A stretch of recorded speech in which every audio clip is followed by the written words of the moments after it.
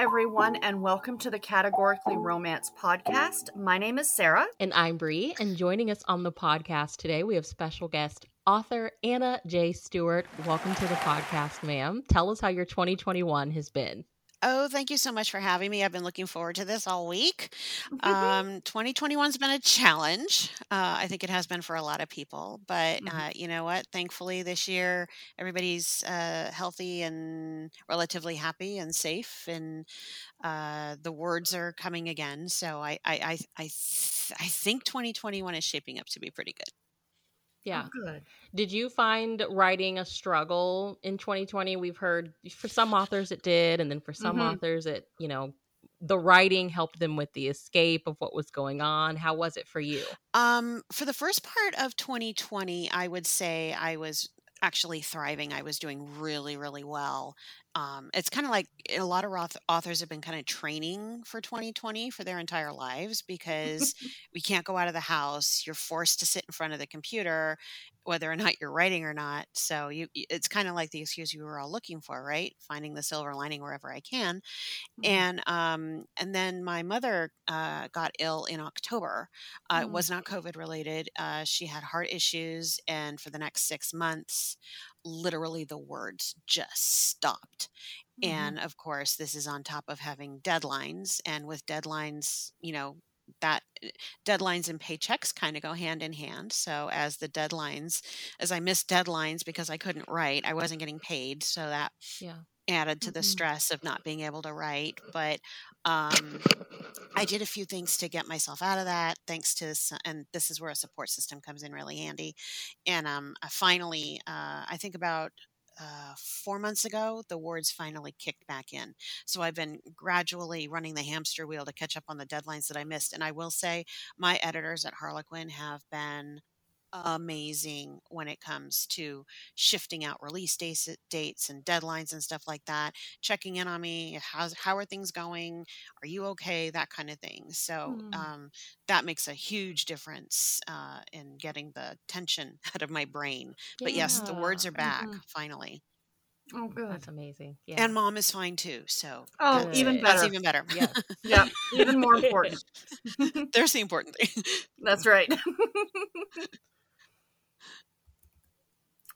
So we shall start off with some icebreaker questions, excuse me. So the first one is, one of the photos we must ask about on your Instagram is a photo of a 661-page paranormal romance manuscript. What can you tell us about it? Oh my. Okay, so first of all, we had to call you out here. I don't know what's more shocking, that I had the guts to post that or that somebody actually looks at my Instagram page. But because I'm gradually trying to get used to Instagram, because I'm usually a Facebook girl, and I would love to make the shift. And oh Lord, people are looking. So yeah, that was a paranormal romance I wrote a very long time ago. And paranormal was actually where I really want to be. Paranormal romance is my first love, but it's also the toughest sell in traditional publishing, especially these days. So that's what happens when you don't have an editor and you don't think you need writing classes and that you know it all, and look what I could produce. And I refrained from reading said manuscript because I didn't think I could take it. But it's definitely a look how far I've come thing. And I did keep it, and it's still in the binder, and it's still in my office, and someday I'll dig it out and edit it and publish it. I hope, maybe someday. We'll see. Because I still do love paranormal romance. But yeah, that is definitely evidence of what a writing education can do. I mean, it's you could easily make it like 3 books. Oh, right? Totally. Like a trilogy? Totally. In fact, I think one of my friends who had read the book at the time, she says, "Oh my God, why haven't you cut that into 3 pieces and just published it like that?" And I'm like, because I'd have to cut it into 3 pieces and yeah. So So can we, before Sarah gets to the next one, can we talk about this just for a minute? Like, especially now that you have published books, you know what you're doing. I know for me as a reader, I love paranormal, and there are some authors that are still pushing out those titles, but for the most part, it's a subgenre that really hasn't come back around. So as a writer who, like, that is your first love and that was the story that you really wanted to put out there, I guess, like, can you talk a little bit about the market and like wanting to put this story out but knowing it's not the time for it? Just, I don't know, when you Yeah. wrote it, was it during Paranormal's heyday, and then when you get it finished, like the Mm-hmm. heyday's kind of over? Can you walk us through that a little bit? Well, I think so I was a reader long before I started to write. Well, not long before. I started to write soon after I discovered romances, but um I think with paranormal is a very steady subgenre of romance. It has a core dedicated readership. It Yeah. also has a very large readership that crosses over into other genres, both within the romance industry and or romance genre and other genres as well. So, and that's I think can be said of most romance authors in particular. They read romance readers tend to read everything. It's just romance is their favorite. Hmm. I'm Mm-hmm. speaking for the world here, obviously. Um, but for with me, paranormal, I've always kind of written out of the box. I've never written anything that is easily put into a category. I don't write vampires. I don't write werewolves. I don't write shapeshifters. I write more character like the not this one, but the book I finaled in the Golden Heart with was Supernatural Treasure Hunters, which Oh. Oh, I I love had, that. yeah, right? Readers, I think, and I think this is where the disconnect is that readers, I think, want stuff like that.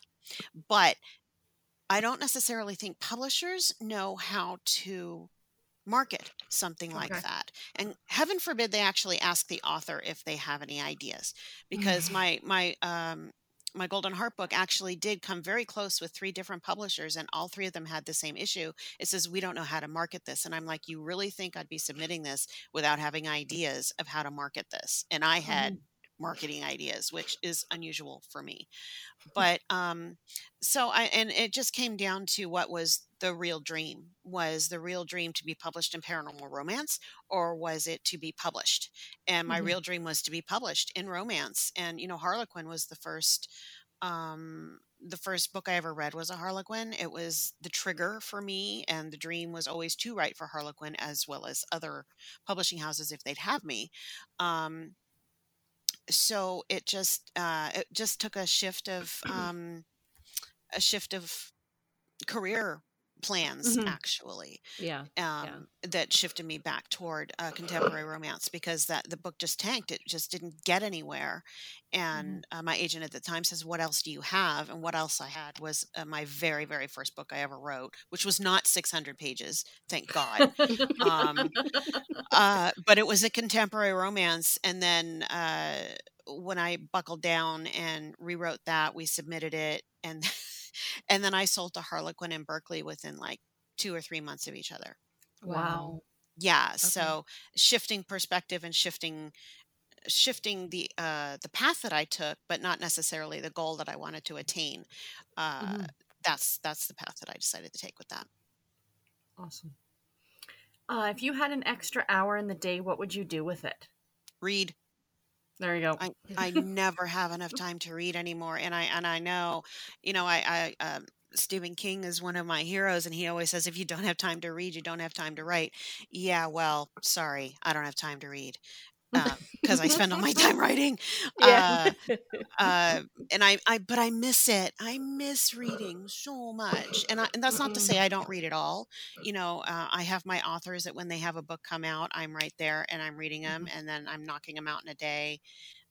But I have to spend the time churning out the words because I got books I Yeah. gotta write. Yeah. Sure. So, to that question, can you give us the name of a couple of must buy or must read authors for you? Top of my list is always Nora Roberts, and God, that's so Mm-hmm. predictable. But she wrote the first romance I ever read, so that is Okay. always. And her JD, I'm behind on her Nora books, but I am right up to date on the JD Robb books, which are like crack for me. I love, love, love those books. I love the world and I love that character and I love the fact that she can get to how many in books in this series and there's still Oh, something new to uncover with these characters. And to yep. me that is just it's genius. genius. So she's a must buy for me. Um, I have some really good friends who are romance authors, and they're always on Mm-hmm. my pre-order, and that's Melinda Curtis and Carrie Oh. Lynn Webb, Amy Vastine, Carol Ross. Mm-hmm. Catherine Lanigan has become a must buy for me. So many of the heartwarming authors, because I didn't Mm-hmm. read heartwarming before I wrote for them really. And now I'm just like Kathy McDavid and Tanya Angler, who's one of my new favorites. And then skipping out of the sweet category, you've got Reese Ryan, who writes for Desire Mm-hmm. and who I just absolutely adore. Um, Oh my gosh, I'm trying to think what's in my to be read list right now. Oh, I just got Jane Ann Krentz's the first book in her Hollywood series because everybody's just been raving about it, and I'm hoping to Ooh. write a Hollywood series later this year. So I'm like, okay, now I need inspiration. So those are a lot of my Yeah. Awesome. must buys. Awesome. What is the best thing you've purchased for yourself so far this year? If you had asked me this yesterday, you would have gotten a completely different answer. Uh, Okay. because this morning I've been going back and forth on a new craft that I would love to explore, which is a Cricut machine. Which, for those who haven't heard about it, Mm-hmm. it's the cutting machine that will cut anything. Mm-hmm. And I've done crafting for a lot of years. I did dollhouse miniatures for years, but this is just like, oh my god, I should not be doing this. And then I woke up this morning to an email that says Cricuts are on sale at Michael's for cheapest price ever, and I'm like, damn you, Michael's. I know Michael's when they send those dang on emails. Oh, I swear it's like, are you in my brain? So Right. what did Right? It's like, so what hi, did I, Bree, all the fall stuff is on sale. And I'm like, great. Yeah, yeah. just what I needed. So I'm like, well, it's the cheapest price, so of course I Mm-hmm. have to buy it, but I've told myself I cannot open the box. I ordered it online, so it'll take a few days to get here, thank God. Okay. And then I have to find a place to put it and set up. But so yeah, that box will not get opened until I write the end to the final Butterfly Harbor book, which is due like now. So I have a That's couple fair. of it's going to be sitting there for a couple of weeks while I finish the book. It's my reward for finishing the Yeah, Butterfly Good Harbor for series. exactly. you. Yeah. Yeah. Good for But if you you. had asked me this question yesterday, I would have said my air fryer. There you go. Oh, gosh. Yeah. If you came with a warning label, what would it say? I'm on deadline. Beware. There you go. Seriously, just it's a good thing I mean, I'm in California, so we're all pretty much still on lockdown most of the time anyway. It's a Yeah. good thing because when I'm on deadline, I shouldn't be around people. Really, it's sad. What's one thing you find yourself nostalgic for? Hmm. You know what? I really miss the neighborhood I grew up in. I grew up Hmm. in San Francisco. I grew up in the Sunset District, and it was in the 70s. So and I literally lived like around the corner from a whole maybe 10, 12 blocks of streets, of shops and businesses and restaurants and all kinds of stuff. And looking back on it now, I see it really had a small town feel to it. Mm-hmm. And in fact, that's where the used bookstore was that I used to get my romance novel addiction fed. It was the owner was phenomenal because she was so excited to see a young person just come in and buy Mm-hmm. bags of romance novels, probably because she was grateful to get them out of the store. But then I just bring them back and get a new bag. Mm-hmm. Um, but I really miss that nostalgia of the neighborhood I grew up in, which is now completely different than it was when I was growing up. So Yeah. there is no going back. But I'm grateful for what I did have. Yeah. Oh, that's Well, before we move on to the next question, I want to talk about something that I thought of while you were talking about the deadline. So this is a question that I think we haven't asked yet, Sarah. sweet.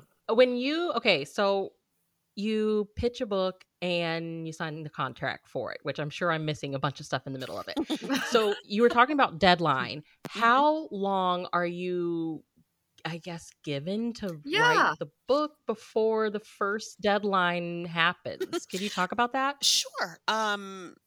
it's usually a conversation with my editor. She says, "Okay, looking at your calendar, what are good due dates for you?" And here's where the problem comes in. I'm not psychic. Right. Um, Nobody is, because otherwise nobody would have picked 2020 to have a deadline. Um, but it's I usually try to build in on if everything is going great, I can write a book in about 6 to 8 weeks.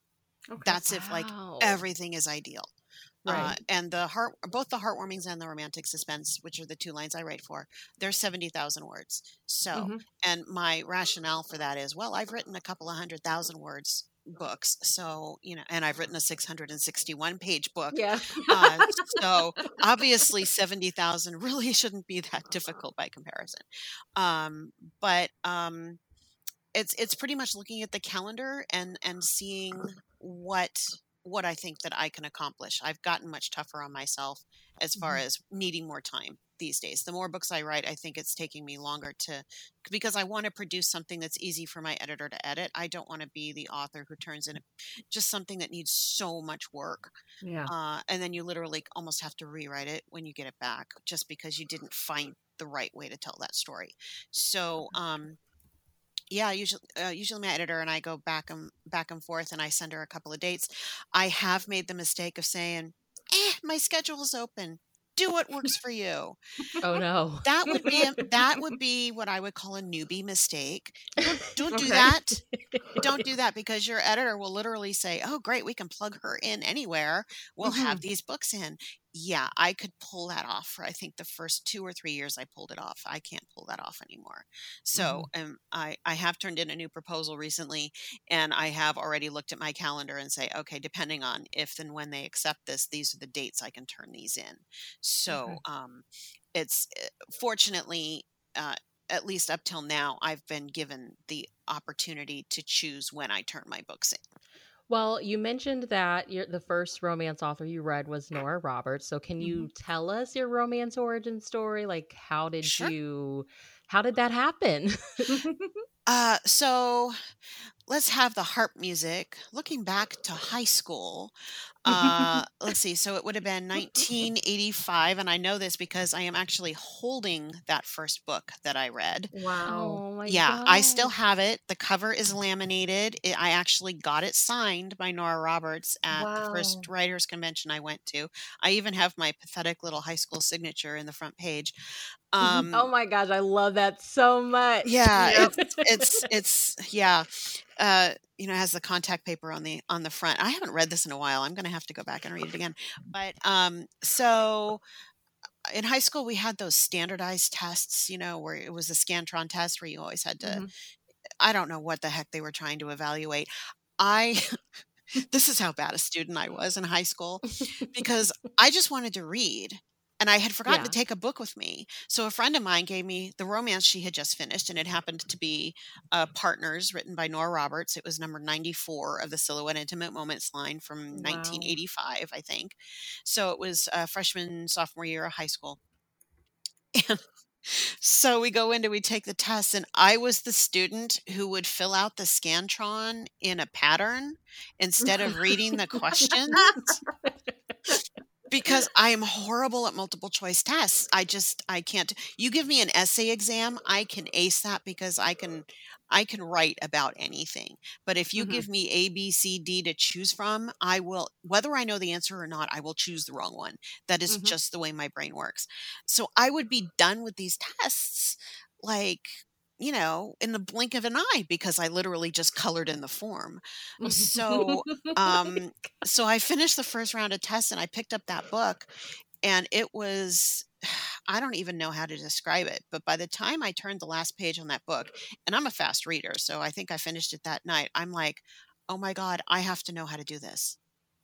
Yeah. Hmm. And then shortly thereafter, a group of friends and I started writing what they would call fan fiction. Hmm. Uh, and So we were writing mini romances. Since I had started reading romance, of course, I assumed I could write it Hmm. immediately, and wrong. So yeah, we just started writing these little fan fiction stories about us and our favorite rock stars. And no, I won't Oh tell my you who was starring gosh. in mine. I Um, love it. I really haven't outgrown it, so it doesn't really, I'm still fans. So, uh, Mhm. but everybody else outgrew the storytelling and I didn't. It just Mhm. got worse and worse and worse and worse until Mhm. finally, it's literally like, what am I even in school for? I just want to write and I just want to read. So Mhm. that's really, and like I said, I had a great used bookstore around the corner from my house, where romance novels were like 25 cents, 50 cents, and I could Oh. literally take my allowance down there and get an enormous bag of books and I would read them over the week. And I could Mhm. literally go through 10 or 12 romances in a week. And then I go back the next weekend and that's what I did for years. What was it about? I mean, I know you said it's been a while since you've read it, but do you remember what it was about partners that like hmm you were just hooked on and like couldn't put it down? I do. And I think it was the independence of the heroine.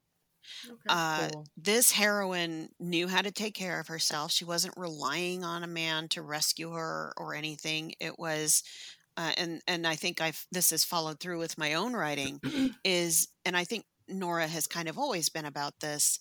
At least in the early books that I remember reading of hers, is that, and I actually have this on my website. I write books about women who want a man, they don't need one, Mhm. and when they find the one that they want, that's who they go after. And I think, this particular book, it had suspense, it had mystery, and there was the attraction between the hero and the heroine. And I'll also say, romance novels gave me a great sex education. You know, and Yeah. I say that in all seriousness. I was very Yep. lucky. I went to Catholic school for Okay. kindergarten through 12. I was very lucky in my high school years, that we had a great sex education program, which was ironic because, our classes were taught by Sister Doris, who was this little itty bitty nun. And it just, to this day, that just cracks me up. But she took it so seriously. And this was also at the beginning of the AIDS epidemic. And of course, living in San Francisco, we were Mm. right in the middle of everything. And my high school presentation, which sadly is no more, uh, was so diligent in educating us about the truth about AIDS and the truth Mhm. about safe sex. And it took the, while it was still a religious school, it took the religion out of, saving lives, because their Okay. viewpoint was that we're preventing deaths. Yep. And to Yeah. this day, that has stuck with me. So that combined with romance novels, I grew up with a very healthy attitude about sex, and, Mhm. I'm very grateful to that school for that, and for a lot of other things. But, it was on the fringe of really what you would expect from a Catholic school, and they Mhm. far exceeded, I think, what they needed to do. And, I, I mean, I can't speak for my other classmates, but it's something to this day I'm very appreciative of. Yeah, that is so cool. I went to a Catholic school in the Midwest and I'm like, we did not have sex ed. Oh, wow. Ours was mandatory. Ours was, freshman year. It was mandatory. Mhm. Yeah, it was a Wow. required class. Yeah, that's fascinating. And I totally agree. It's Sarah and I chat about it all the time. Like, as a mom, I have a daughter who's turning 13 this year, and I'm like, I can't wait for the day where she wants to read one of my romance novels. I want to be like, here you Mhm. go. Mhm. Because I mean, everything that we read is about it's when it comes to that, it's very empowering. There's Mhm. lots of talk about protection and there's birth control is mentioned. Mhm. And I'm like, I'm sure maybe once upon a time that stuff wasn't necessarily in there. But for the most part, what we see these days, I feel like is very healthy. Yes, Agreed. And yeah, absolutely. So you talked about writing the fan fiction, Oh, but God. at what point in your life did you realize you wanted to pursue writing professionally? Toward the end of high school. Okay. Everybody's planning on where they want to go to college and what they want to do. And I had no intention of going to college. I mean, let's go Mhm. back to that Scantron test. Let's face it. that's what I was thinking. College and I were not going to be a good match. Uh, but I think what I realized is that, I needed to at least get, well, and also I went to work full time. If my mom said, if you're not going to college, you're going to work. Yep. Yeah. So I went to work. And the next semester I enrolled at ARC, American River College, and I stayed there for a number of years and just took classes in anything that interested me. And I realized, and I changed my major 6 times in college. Mm. Because every time I changed my major, it was because I had discovered a new book and a new character, and I'm like, "Oh, I wanna be I that, love it. so I'm gonna change my major." So, at one point, I wanted to be an anthropologist. I forgot what book Sounds about right. you know what? Yep. It was a Nora Roberts book that did that. I think it was Tonight and Always where the heroine was an anthropologist, and I'm like, "Oh my Mhm. god, that sounds great," because of course, that means I'm gonna meet a hero like she did, and Yeah. everything's gonna be Yeah, fabulous. everything's gonna be great. So then I discovered the Patricia Cornwell, Kay Scarpetta books, Oh, yes. and the first 5 of those were just they were so good, and I'm like, "I'm Mhm. going to be a medical examiner." Um, Look at romance inspiring career paths here. right? Right? But then I realized, okay, to be a medical examiner, you have to go to medical Medical school. school, yeah. Lots of So scantrons, just oh my saying. god, Yeah. yeah, right? So, this kinda went on, and my pattern kinda kept repeating, and I'm like, "Hang on a second. Instead of changing my majors and becoming all of these things, why don't I focus in on English and Mhm. writing, which although let's face it, majoring in English is really majoring in reading. Yeah. Hello.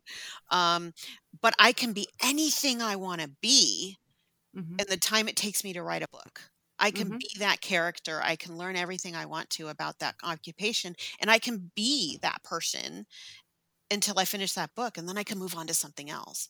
Mhm. So I think that was when it really clicked for me that, okay, this is where I need to get serious. But then it took me another 10, 12 years before I really locked down and got so serious about it was that I had to get published. And that was Yeah. mainly because the other option was to not get published. And I didn't, Mhm. I didn't want to take that road. I wanted the harder one. Well, in 2014, your first romance released, Christmas Actually, with Harlequin's heartwarming line. Can you share with us what your journey to becoming published was like? And I have to say, it's really interesting your first book that was published was a Christmas book because I feel like that's something that authors write eventually. So Yeah. that's really Yeah. cool. Yeah, and I did it right out of the gate and got that out Yep. of the way. Yeah. Um, which don't get me wrong, I love the Christmas season. So, I Mhm. mean, it's sick. I start decorating Thanksgiving Day, the Christmas decorations go up. So, so I'm going to mention a name here that I've already mentioned once, and I'll probably mention a couple more times, and that's Melinda Curtis. Mhm. Mhm. And she writes for the heartwarming line. She did write for the super romance line. She's got some amazing indie stuff out there. And sadly for Melinda, she kind of became my unintended mentor when we met in a local writing chapter. That's awesome. And she kind of adopted me in a way. Uh, and and if you ever have the chance to talk to Melinda, you can see why that might be a little odd, because she's very matter of fact and she's very organized and very focused. Mhm. And here I come, I'm going to be a romance novelist, and she had just sold to Harlequin when I first met her. So we eventually developed a critique group with a group of us, and when I finally got serious about stuff and my writing was to the point where I had finaled in the Golden Heart, and all of this happened within the space of like about 6 months, I think. Um, Melinda came up with the idea of doing an anthology for Heartwarming that she had started to write for because she had Mhm. seen anthologies and other lines do pretty well.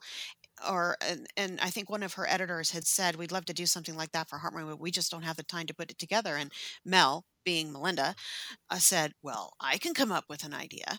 And she did. And she emailed me and another author, Anna Adams, and said, "I've Mhm. got this idea for Heartwarming for a Christmas or an anthology. Let's come up with some ideas." And we came up with the idea of Christmas Actually, which is 3 siblings, and the inspiration was really Love Actually, where it Mhm. has, like, all of the different storylines, and then it all ties together in one event at the end of the movie.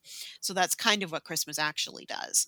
And we created Christmastown, Maine, and Melinda pitched it to her editor. Her editor loved the idea, and they bought it, and that was my first sale to Heartwarming Oh, and to that is Harlequin, which awesome. was a dream achieved. And I got Mhm. the news, actually, it was pretty close to Christmas the year before it came out, that Melinda called and she said, "Congratulations, you're a Harlequin author." Oh Wow. And gosh. yeah, and Oh. I just burst into tears because Mhm. this is where finding your tribe makes all the difference in the world. And I will forever Yeah. give Melinda so much credit for helping me get my foot in the door with Harlequin. For anyone who has yet to read a Harlequin heartwarming romance, how would you describe it to them? I would describe it as community and family oriented romances that Mhm. focuses primarily on the emotional connection between the hero and the heroine. There's no sex in the heartwarming books. They're very Mhm. sweet. You had Dana Grimaldi on a few weeks ago, and I think she defined the line really, really well. But for me, it is definitely it's about the emotional Yep. connection. And what I love about, and I am okay, admission time. No, nobody'll remember this. Um, so when Melinda first started writing for the heartwarming line and she said there was no sex, I'm like, oh my God, you cannot have a romance novel and not have sex. And this is where Karma and I have such an interesting relationship because I've now written A 14 lot of heartwarming. books. I've written Yeah. 14 heartwarming books and none of them have sex in it. So, Mhm. yeah, you can have. In Mhm. fact, you personally um I'm fine with romances without sex now. I will say there was a time I wouldn't have been. But for me, it made me a better writer because I didn't have the sex scene to play off of. I had to Yep. dig deep into the characters' emotional connections to one another in order to create a viable and sustainable happily ever after. So, Mhm. for me, that's really what heartwarming, the gift that heartwarming has given me is it's made me a better writer because it's made me have to get deeper in touch with my characters. Okay, so I have another random question. So I think one thing that's really inspiring so far about what you've said is that you fell in love with the books, and Sarah and I chat about this all the time. Like, I Mhm. think as romance readers, we walk around with story ideas all the time Mhm. because you read romance and you're Mhm. inspired. But that doesn't mean that you're a romance writer. But like, you seemed pretty like determined, I'm going to do this. But you were also aware of like, I don't necessarily know how to do this. And so then it sounds like you're figuring it out, but then you also have this perspective of like, well, this has to be included in the book. And then karma, the way that karma works, it's like, oh, but you're going to be writing these books without it. So Mhm. can you talk a little bit about just learning the craft and then having that moment where you have to pump the brakes and now do something a little Mhm. bit different with the craft than you were expecting you would be doing, and just like that's what I love about the heartwarming, Sarah and I both, is that emotional journey Yeah. that you go on. You really get that with the character. So can you talk a little bit about learning how to write that specifically for Sure. those books? Yeah, it all comes down to conflict. Mhm. It all comes down to emotional conflict. And that until I understood conflict, I was not ready to be a full published author. I mean, to Okay. me, conflict is the heart of the book, along with emotion. I mean, obviously, emotion is going to be vital for a Mhm. romance, especially. But for me, conflict, it's that clash of belief system, which thank you to Mary Buckham for putting it that way, because that was when the light finally clicked for me. So when you have two characters who have a clash of belief system, and I don't mean religious or political beliefs because that doesn't play a part in any of my books, and I don't think in most any of the Harlequin books, but the clash of this is how I live my life, this is how you live your life. We've got to figure out a way to mesh the two lives together, right? Mm-hmm. Mhm. Mm-hmm. So, uh, take my Bride on the Run book. Mhm. Uh, which is one of my favorite books. I Just love because that it was book. so much fun to write. But here you've got a runaway bride who comes from an affluent family and literally has no idea where her life is going. And then you've got the hero, Monty, who has just bought a new boat for his tour fleet. And he's very settled. He knows what he wants out of life. He's on a directed path, and he meets this woman who has absolutely no path at all. That's conflict, and Mhm. that's where the story really gets fun. So you and granted, in the close quarters of a small boat like I had them in, not having the opportunity to throw them into bed together, I had to find ways to dig dig deep into that conflict between them without dealing with the physical aspect of it. And you know what? It's a challenge and it's actually fun. Mhm. It Yeah. really is, because then the love scene can happen off the page once the book is over. Yeah. And we all know what happens in that. And that's not to say that sex scenes aren't great. Sex scenes are fabulous. I have them in my romantic suspense. But for the heartwarming, it's the close the door and let the imagination of the reader take over. Once the Mhm. story's over, that's what happens after you turn the last page. Mhm. So I've really come to embrace that. It gets challenging because I have to keep digging for new types of conflicts to have between my characters, but really that's what it came down with for me, is if I strengthen my conflict, then the rest of the story will follow, whether or not it has intimate scenes between the characters or not. Hmm. So is the conflict something that when you began writing, which we'll get to writing questions in a little bit, but is that one of the first things that you think of when you are starting a new story? Because I mean, Yeah. it is such an important part. I Yeah. mean, when you Element. map out the characters, like, is that one of the first things that you have to figure out? Because I mean, you said belief system, and one of my favorite things about heartwarming is I love to see the lies the character believes, like that they've been telling themselves and that they Hmm. believe about themselves. And I think heartwarming explores that just so magically. Um, and I'm always like, is this something that they think of at the beginning? Or is it just the story's going? You already have like this general conflict, and then like all these other things, these layers for the characters as you like peel them back. Is that something that Mhm. comes as the story goes? Or Well, are you thinking of all that at first? I usually think of the general conflict, but I don't plot. Um, I I know the general story. Well, of course, I know where they're going to end up. We all know where they're going to end up, happily ever after. Mhm. But typically with the heartwarmings, especially, I don't plot, which could be why I have problems writing at times. Um, but definitely for me, especially when I turn in a proposal to my editor, I want the conflict to be front and center, because I want her to know that it's going to be a job to get these two characters together. And if your Mhm. conflict isn't strong enough to do that, the book's going to be over by the second Yeah. chapter. So Yeah. Yeah. it has to be a strong enough conflict to drive the entire story. And like I said, heartwarming is one of the longer lines, so it has to be a pretty substantial clash between the characters for them to work through their issues and to get to the other side of things.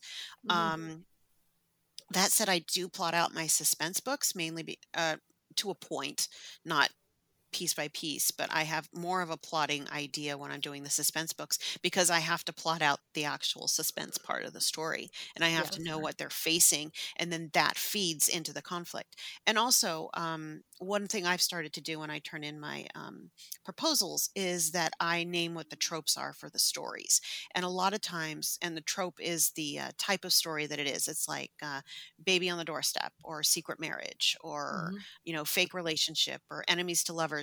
A lot of those have a built-in conflict right from the get-go. Yeah. So it Yeah. it Mhm. it immediately tells my editor this is the kind of story that it's going to be, and then I have to give her reasons for this is why this particular trope is going to how it's going to play out. So Okay. that's usually the shortcut for that.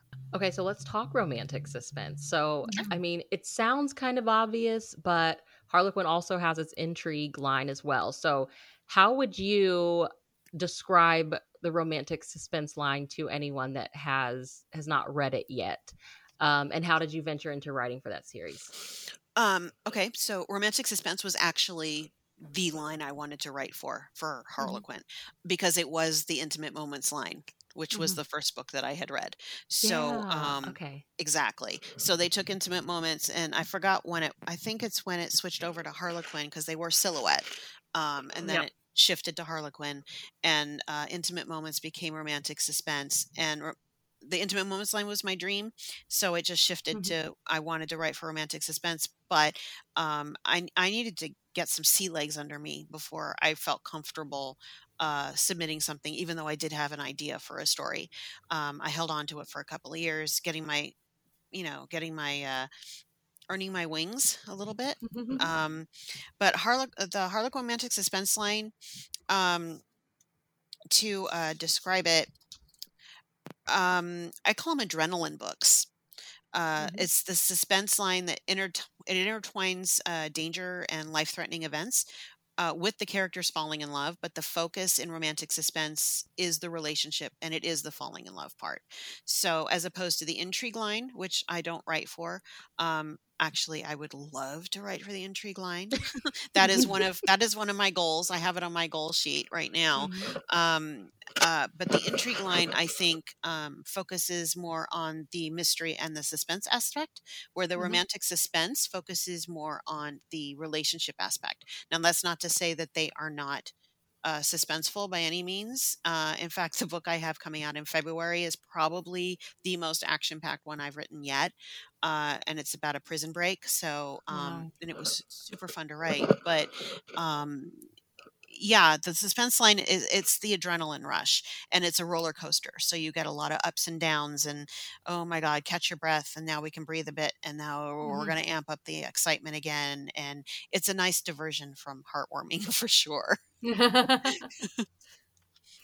So, what's the experience like for writing both for heartwarming and romantic suspense at the same time? Like, how do you juggle that? I mean, clearly the books are not coming out at the same time, but how do you juggle those or decide what story you want to tell next? Well, I have had them come out at the same time, actually. Ooh, Oh Twice. gosh. Yeah, wow, twice I have had a month where I've had both a heartwarming and a romantic suspense come out at that's the exact awesome. same time, which actually really is because I don't have to set 2 months aside for promo. I can do them bang both at the same time. Yeah. And Mm-hmm. it Okay. shows off that I'm writing 2 completely different romance Mm-hmm. genres.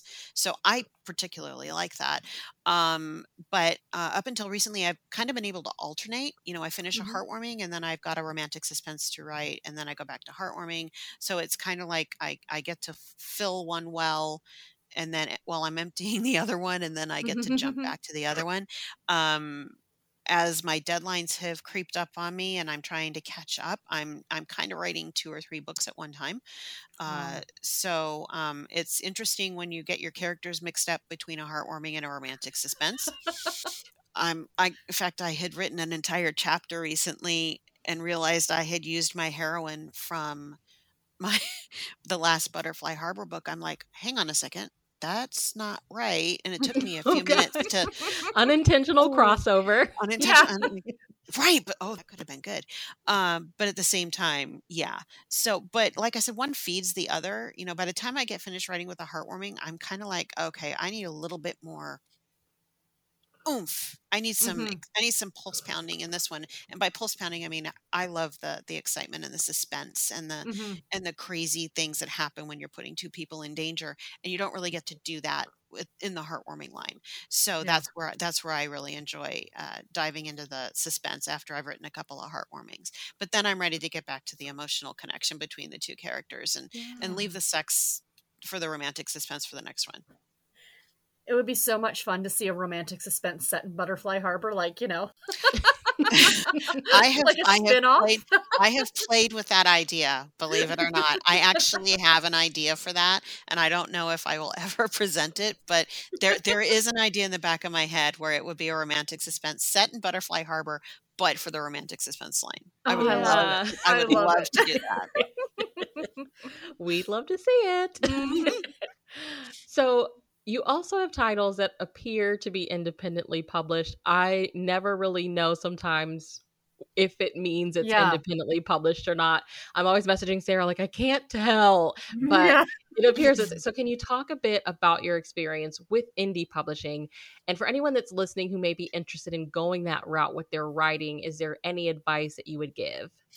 The only advice I would give on indie publishing is know what you're getting into. Okay. Indie publishing, everything is on you.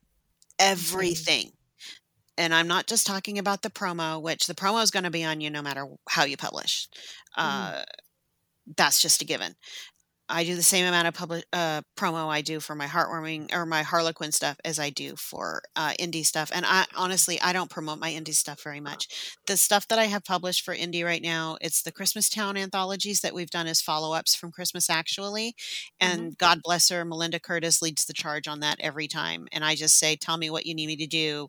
And I do it. And she knows what my limitations are, which are great. Um, which is great. I shouldn't say my limitations are great, but um, That she knows you, yeah. she does. Yeah, and that's really comes in handy. Um, the other books I published are the 3 books I originally sold to Berkeley, and I got the rights back when they weren't selling, and I Okay. republished them just because those that first book, which I, renamed back to the original title, which is Nemesis in the Night, that's the book of my heart. That was Mhm. the first book I ever wrote. It's the first book that ever made me cry from the Mm. books that I wrote. And it's still one of my favorites to this day. So, that said, I am not built for indie publishing. I Mhm. am this is gonna sound weird. I am way too lazy to be an indie author. Those I indie think that's authors, fair because that would No, I that's feel like that would be me. mhm. those they work their butts off. Yeah. And I have some friends who have just done amazingly well with indie, and I do not know how they do it. I wouldn't be able to sleep thinking of all the Mhm. stuff that I would have to do for that. And they're churning out new material on top of it. Mhm. And Yeah. I'm like, I just want to write the book. I just want to send it to my editor. I want him to tell me what's wrong with it. Let them choose the cover. It's all about control with indie. Mhm. If you're a person who needs to have control over the cover, over, even the editing, even though you Mhm. should be hiring an editor, uh, if you need to be in control of every aspect of your book, the indie route is probably for you. I do Mhm. not need to be. I want to write the story, send it off, have somebody tell me how to fix it, have somebody else write the blurb, have them choose the cover. Harlequin knows what they do with their covers. They know Yep. what they're doing with their titles. It's all built in, and that's the deal I made when I signed with them. And I am perfectly happy letting them do all of that. And Mhm. for the most part, I have been exceedingly happy with what they've done. I can't do indie. It's just not me. Maybe someday down the road with the paranormal stuff. And I did publish a couple of paranormal stuff that I previously published in magazines, but yeah, it's God, it's a heck of a lot of work. And Mhm. kudos to everybody who does it and does it well, because it Mhm. ain't easy. One of the things that again that you touched on, the one I now want to ask about. So I think we might have asked this once upon a time, but we haven't really heard many authors speak about it. So can you talk a little bit about that decision? Okay, I want the rights back to these books, and what does that process look like? I was really lucky that so at the time when I was published with them, with Berkeley, and I had a great experience with them. It's just that my editor who bought me left shortly after. So there wasn't really anybody there invested in my career, which is fine. Hmm. It was very on the up and up. I think I went through 3 or 4 editors after she left Mhm. to get the rest of the contract filled out. The books didn't sell, and it was a digital first line.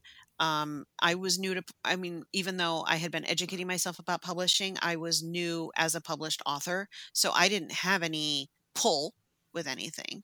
I did have a really good agent at the time.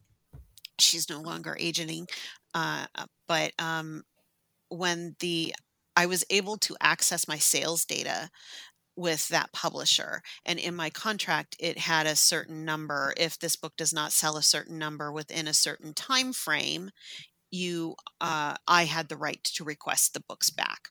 So Oh, I had it cool. marked down on the calendar for when I could ask for those rights back if the sales didn't go above a certain number, and they Mhm. didn't. And the day I knew, I emailed my editor or my agent, who was no longer the agent at the time, but she stepped up and did it anyway.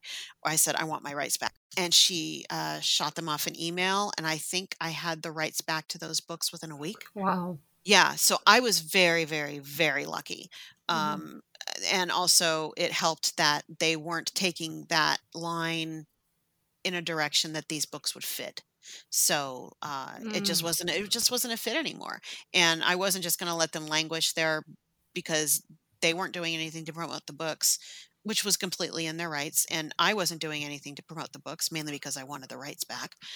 And Now that I Mhm. got the rights back, I was able to give it the title that I want, and I wanted to market it in a way. They had marketed it as contemporary romance. Well, all three of those books have a suspense element. It's light suspense, but they're about Mm. con artists and art forgers.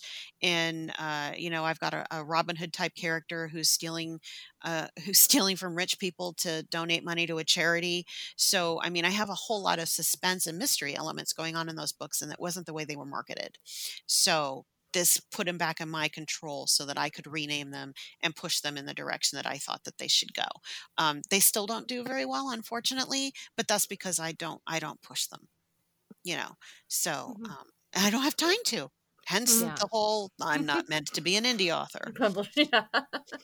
That's so interesting because for us as readers, I mean, outside of Harlequin, like with Harlequin, we know, or any category, we know what we're going to get when we pick up the Mhm. books. But I gripe a lot about Mhm. books that are marketed because we'll get pitched stuff like, "Hey, we want to send this to you, Mhm. for with Sarah, her YouTube, or for me with Instagram." And then we get the book and it's like, "Oh, it's this rom com," and then we read it and we're like, "No, that's not Mm, what this is." No. So, right? and I often wonder, I'm like, does the author get any input on the Mhm. way that their book is marketed? No. Not well, it depends. Oh, It depends, honestly. yeah. I recently signed with a small press publisher to do a new romantic suspense series that will be coming out next year, next fall. Mhm. And it's Hollywood murder mystery. I call it LA Confidential Mm. meets Women's Murder Club. Oh my gosh, yes, And we need So yeah. it. good. And I am so excited about writing this because I won't be under the constraints that I have with Harlequin, Mhm. as far as I tend to write a little rougher naturally than Harlequin would be happy with. Mhm. So I like language. I 12 years of Catholic school, I know how to swear. Um, so that was the one thing I did excel at. I didn't need a Scantron sheet for that. But um, the small press that I'm going to be working with, he's already reached out. The publisher has already reached out to me and goes, "Okay, I want every idea you've got for marketing." He says, "We want to make sure that these books get seen. I want you in on the process." He's let me choose my own cover designer, which I am Wow. thrilled with because I absolutely love the designer I'm using. And I mean, he's been very very open, but I think that's the benefit of a small publisher, right? Mhm. Because everybody's kind of more on equal footing with a smaller publisher. And with Harlequin, it is such a massive machine; it takes a lot to stand out. And Mhm. hopefully, as you build up your title list, that's Mhm. how you start to get seen within the publisher. So yeah, it's the whole business is very very interesting. But no, as far as the ones that I published with Berkeley, unfortunately, no, I had no say, and you know that Mhm. because of what the original covers were. They gave me front porch covers with animals, Oh no. and they're What? It and they're, doesn't even and it's sound like because the book you described. exactly, yeah. I mean, all art forger and con artist books have front porches and look like Right. Sunday morning on the Sarah's Cape. like our she's my romantic suspense guru here. So I'm Yeah. like, I can just imagine her like, no. Yeah. No, now and the covers that they have now are far better reflective of what the stories actually are, but I had absolutely no say. And I will also say that they did all 3 covers at the same time. They did those covers before I even wrote the 2nd or the 3rd books. So in Wow. in Oh in all no. fairness, they didn't know what they were gonna be getting. I didn't know what I was gonna be writing, and they weren't gonna change it once they got it. But those covers, they were great covers, but not for my books. Yeah. And That's fair. I had no say for it, none. One thing for us as readers that appear like it would be difficult to pull off when writing romantic suspense is balancing the romance and the suspense. Mm, How, as a writer, are you able to find the balance between the two? I don't always, that's why I have an editor. I don't know. Oh, Honesty well, here. it depends on the story, I think. I think it depends on the book. I just turned in a book. Oh Lord, this is gonna be in perpetuity. I am not happy with this book because I don't think I balanced it out right. I think I have too much of the relationship and not enough of the suspense. I am hoping I am wrong because I don't wanna rewrite it, but I will Mhm. not be surprised if I'm right. Mhm. Uh fortunately for me and the other suspense books that I've written, it's all kind of balanced out. In the first romantic suspense I released, which was called More Than a Lawman, which is my favorite romantic suspense I've written, because it starts off with her chained up in a meat locker. Mm-hmm. And when I start a book like that, there's really no wrong way for it to go. Yeah. Because, Chained up in a meat she locker. is It can chained only up. go. She's been left for dead and is chained up in a meat locker. And it's just, it was glorious. It's still the favorite opening I've ever written to any book ever. So, but it if the story is right, it kind of works itself out, and I think that might be coming from my non-plotter brain. Mm-hmm. Um, so far there hasn't been a lot where I've had to go back and up the relationship part or up the suspense part, but I think that might be coming to an end with the book that's coming out next. Ironically enough, I think it's coming out at the same time as my single title suspense, so that'll be interesting to see if that happens.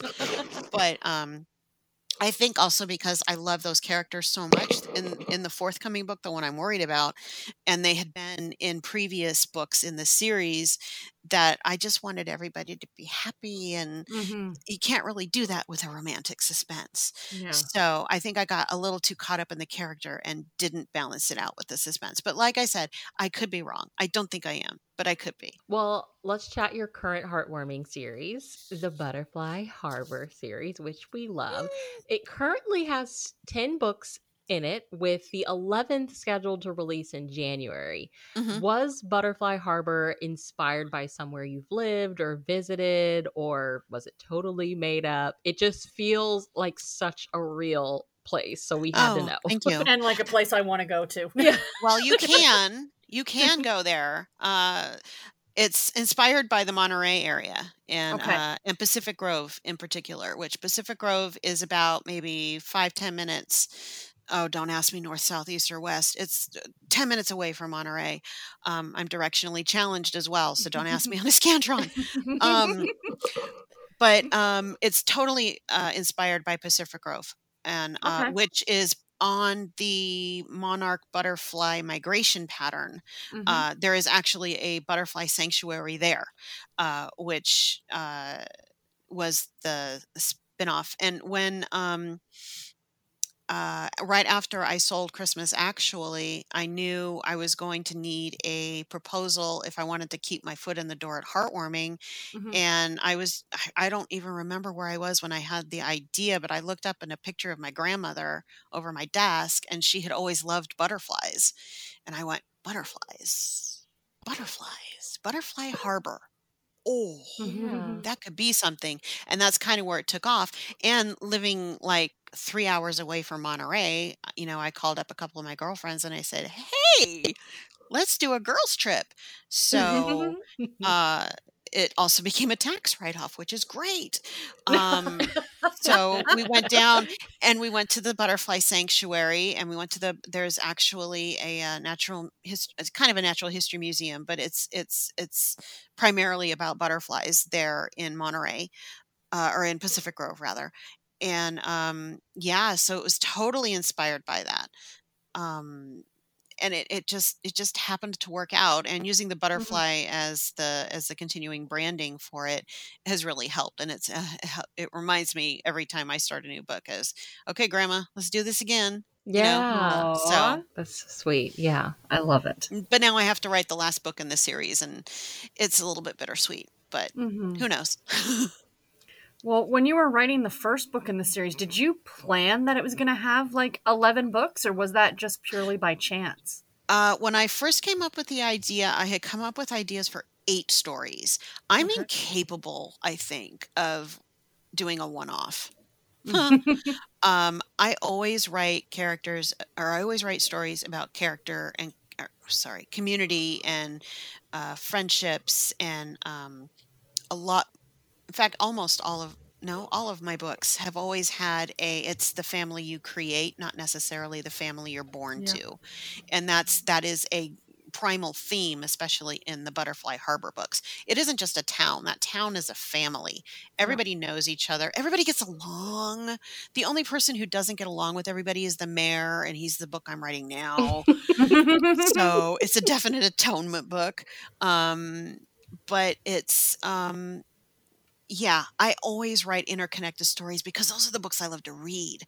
I like to read the second book mainly because I want to see where the first couple is, and I draw all of my couples through all of my books.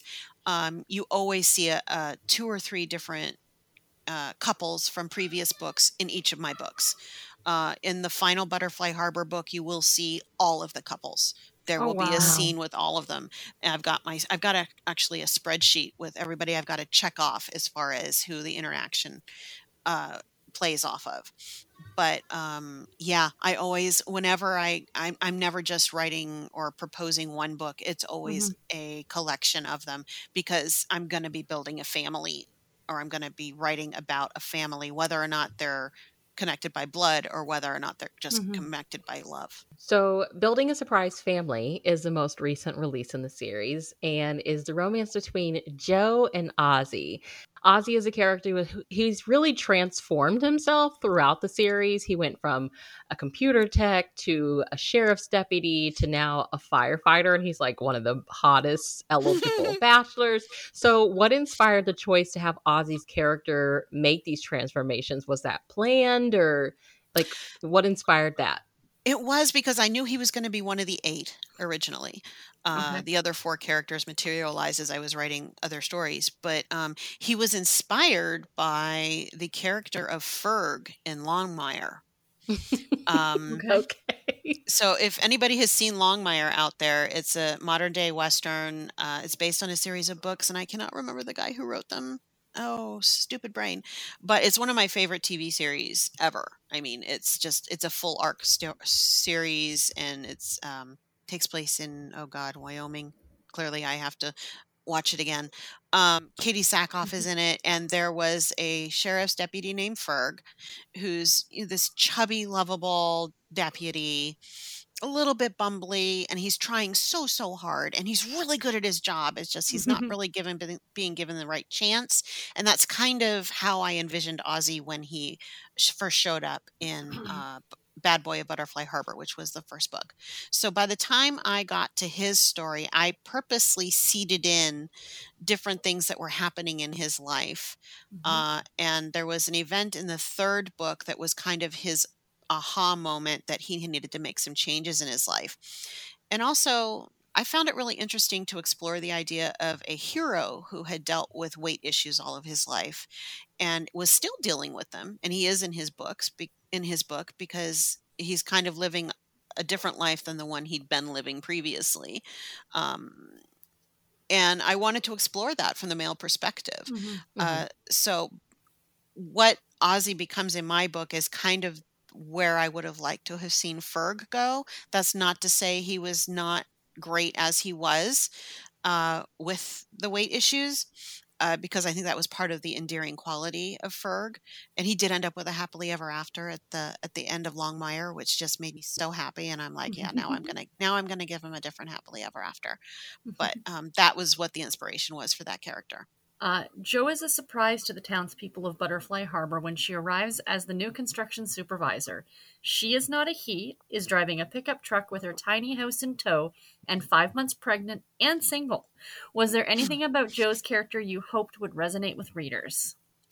It's funny because I think I was more concerned that I had made her too independent, and that she might come off as, I don't know, harsh or just a little too good to be true.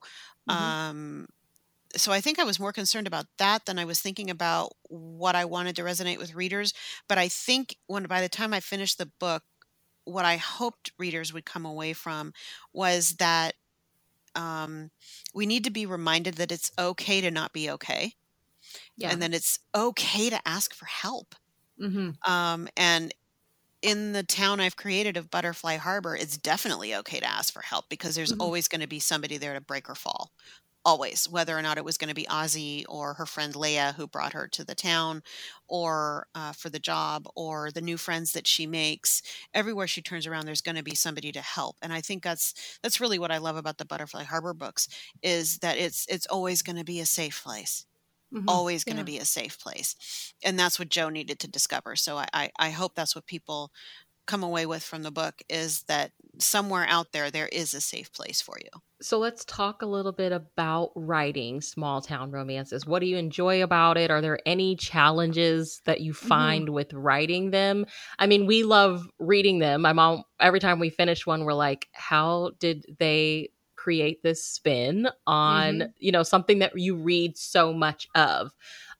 So can you talk a little bit about writing small town romances? I can, yeah. Once again, it's one thing I never thought I'd be doing. But it's funny. There's a lot of parallel between writing paranormal romance and writing small town romance, because you're creating a world. The small town romance obviously just doesn't have magic and supernatural treasure hunters, but it has the same. You're creating a community, whichever genre you're writing in. Uh, so really, for me, it's part of the fun is creating this new place that exists, where you get to build it. You get to decide what businesses go there, who owns Mhm. what, who's interacting with what's the gossip here. Does it have a pub? Is it a dry town? Does I put a comic book store in Butterfly Harbor? We've never been into it, but there is one. Mhm. I've got the Cat's Eye bookstore, because no town is complete without a bookstore.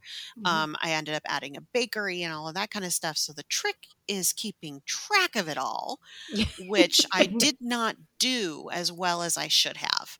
And by the time I got to book 10, it's kind of like, I wish I had a Bible. Well, I didn't create one. So I'm actually working on a way to do that for whatever next series I might write.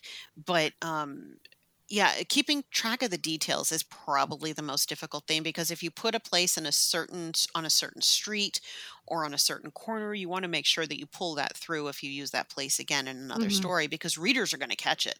Readers catch the errors far more, I think, than the editors do. Because the editors are reading, 20, 30 books a month, and readers are very attentive to all of those little details. So, no, writing small town, I love it because I get to build that sense of community, and it feeds into my whole thing about the creating the family that you need to survive Mhm. this crazy life. And they're nice, and also they're nice places to live. Small It's towns are Yeah. nice true. places to live, which It's makes them true. fun to write about. So, let's talk some writing questions. Are you an early bird or a night owl? What time of day do you feel most productive with writing? I am an early bird. Mhm. I'm usually at the computer by about 8:30 or 9, and I write until about noon. And then sometimes I'll write some more in the afternoon, but I need to get it out of the way in the morning. Mhm. um, and also, I'm usually in bed by 9 o'clock at night. So I Mm. am the least exciting author you will ever hear about. But yeah, I'm usually writing between 8 a.m. and noon, and that's it. Okay, I think you mentioned this earlier, but are you a plotter or a pantser? I have come to the conclusion I'm a plantser. Okay. So can you talk a little Sure. bit about figuring out which one that you are? Was it like trial and error as time goes by? How did you come to that this conclusion like this is me? Sure. Okay. So, my theory on plotting is, if I have written out a detailed outline of the book, I've already written the story and now I'm bored. Okay. Which means, Okay. yeah, which is going to show in the writing, right? So, because you can always tell when a writer is going through something, or when they're bored or whatever, it ends up on the page. Whether they think it does or not, it ends up on the page. Mhm. So, um, if I go in, usually what I go into with the story is, I know what the characters are, I know what their main conflict is between each other, I know a little bit about their background, and I know what the main story is going to be. Other than that, that's about all I know. Mhm. I plot more with with the suspense books, because there's that thread of element, or that thread of mystery and intrigue that I have to thread through. Um, Mhm. But typically what I do for that is I plot backwards. I know where it's Okay. going to end up, and then I look for interesting ways moving backwards that I can work that into the story.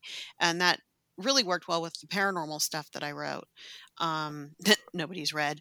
Um, but I found that that tends to work pretty well with my suspense books as well. But none of the Butterfly Harbor books were plotted out, other than what was in the general synopsis that I sent to my editor, which I have to send her in order to sell the books. But most of those books went off the rails when I started to write, and I'm like, yeah, we're not going in that direction. We're going over here. And so far, I haven't gotten the blowback on it, which is good. But um, yeah, for me, the creative process is just more visceral, and uh, it's easier to get through the process when I'm not plotting out every single detail. And Okay. because I have been surprised more often by not plotting, that makes for a really good twist in the story, that if I had stuck to the plotted outline, it would have just been predictable and boring. When I'm Mhm. in the moment and I'm writing it, I can come up with some case in point. So my Honor Bound series, the first 3 books are kind of they're all part of one story. It's the unsolved murder of their childhood friend, and the 3 women have grown up. It's 20 years later. The murder is still unsolved, and I knew at the end of the 3rd book they were going to solve the murder. While I was writing books 1 and book 2, I knew who the murderer was. I should say, I thought I knew who the murderer was. And then I started book 3 and I went, oh, crap. I don't know who the killer is. Because if I stick with this idea, it would be so predictable and readers are going to know who it is. Yeah. And if I know who it is, the reader's going to know who it is. And I learned that from another friend of mine, Allison Brennan, who writes amazing thrillers. Mhm. Um, she never knows who the killer is when she writes, because if she knows, she honestly believes she's going to give it away somewhere in the story. And I've always kind of kept that in my head. Mhm. So by the time I got to the end of the 3rd book and I flipped it and I made the killer somebody completely different, and I was so proud of myself at the end of that 3rd book. I said nobody is going to figure out that this is who it was. And I was right. Well, of Wow. course now everybody's going to come out. I knew who it was, but Yeah. which wouldn't surprise me. But the fact that I was able to take it from a very predictable way into something that I felt was completely unpredictable and surprising, if I had been reading that book, I would have been so happy. Because Mhm. if I know who, typically I figure out who it is within the first couple of chapters, and I'm a nightmare to watch TV mysteries with. Seriously.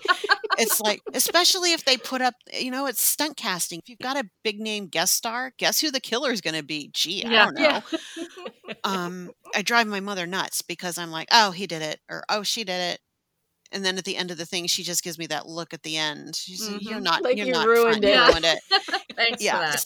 So I never want to do that in one of my books. I never want to make it Mhm. predictable. Plotting for me makes it predictable. If it's a project you've been working on, do you reread over the previous day's work before beginning?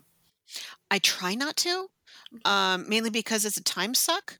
Mhm. And I know I really only have that block of time set aside to get my word count. That said, yeah, I do. Mainly because that's the easiest way to drop me black into the story, especially Okay. since I don't plot. It's a way Mhm. to pick up. Stephen King always said you should leave it in the middle of a sentence when you stop for the day. Yeah, I've tried that and I have no idea what I've been writing.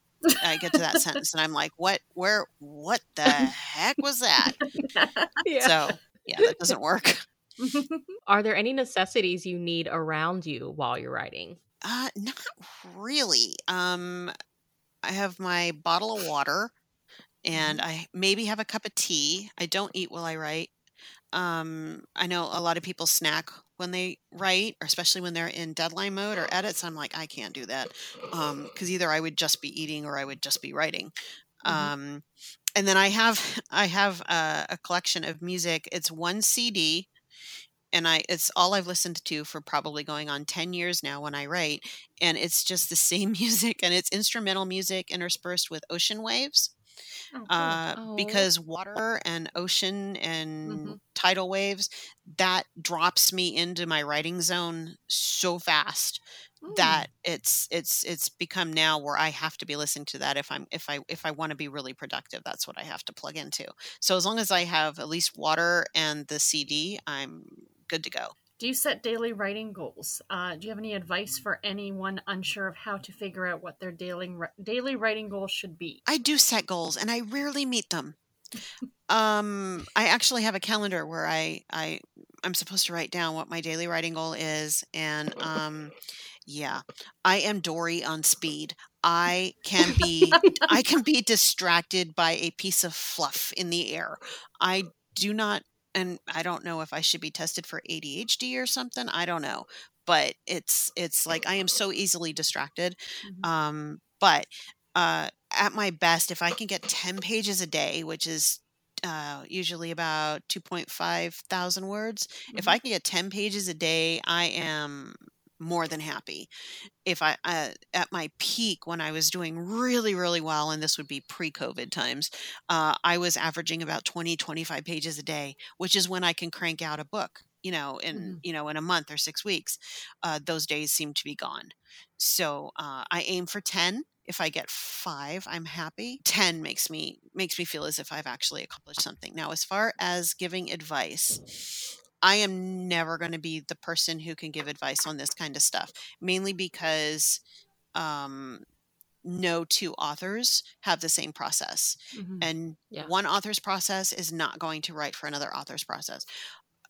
Nobody could write the way that I write because it drives me nuts. I can't even imagine somebody else trying it. So I finally learned after taking umpteen workshops and reading so many books on Mhm. process, and you should do this and you should do that. No, the only should you should be doing is what works for you. And the only Mhm. way you find out what works for you is to do it. So my advice would be to take bits and pieces, try different things from other authors and see if they work for you. Toss them the instant you know they do not. And then just really drill down to what does work for you. And Mhm. as many authors as there are out there, that is as many ways as there are to write a book. And I always tell that to people. I said, you cannot judge how you're writing by how somebody else is writing. It's just not realistic and it's not fair to you. Um, there's a reason Nora Roberts has written as many books as she's written. It's Mhm. because her process would kill a normal human.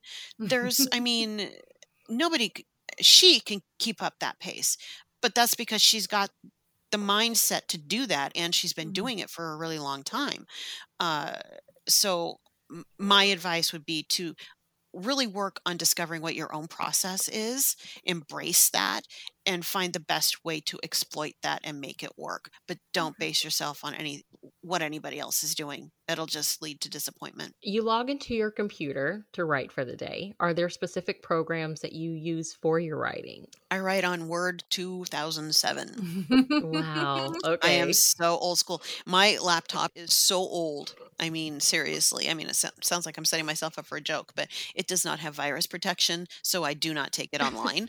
Mhm. I do that purposely. In fact, I'm having trouble because I have a second laptop in my writing area now, and I have to actually unplug that laptop and take it in and store it in my mother's room while I'm writing and put my phone in the other end of the house so I'm not distracted. I mean, I do Mm. not understand how I can spend an hour and a half scrolling through Facebook and Twitter and only come out stupider and have lost more time to create words. So Mhm. I need as few distractions as I can. So yeah, I just write on Word document. In fact, I just turned in a novella. I'm so bad at the technical aspects of this. It's pathetic.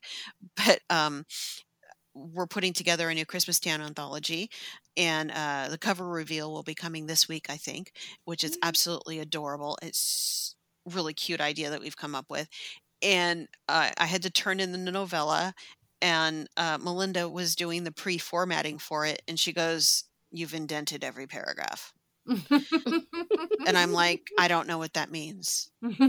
She's all, "Well," and then she gives me, she tells me how to fix it, and I'm like, "Yeah, I don't know what that means." It makes me cringe when I think about when my editor and copy edits get my manuscripts because they're all like, oh God, it's the one who indents all her paragraphs. I'm like, so if anybody has any advice on that, you can email me at Anna@authorannastewart.com and tell me what the heck that means and how I could possibly fix it to make it easier on the people who have to edit my books. But yeah, I am so old school. Seriously, I'd be happy writing on a typewriter. So yeah, that's all. I just Word 2007. Please, Harlequin never change because that's what they want and I'm happy with it. So you already talked a bit about, kind of as a writer doing your own thing, but are there any writing craft books or courses that you would recommend? Yeah, actually. And excuses for turning into the Melinda Curtis commercial, but she By all has means. she has a great, well, first of all, she gives a great workshop on conflict. So if anybody ever has problems with figuring out conflict or defining conflict, find one of her classes and take it because, and she gives it kind of all over the internet. And I think she's even setting something up currently where you can just go straight to it. But her between Mary Buckham and Melinda, she's the reason I finally understood conflict.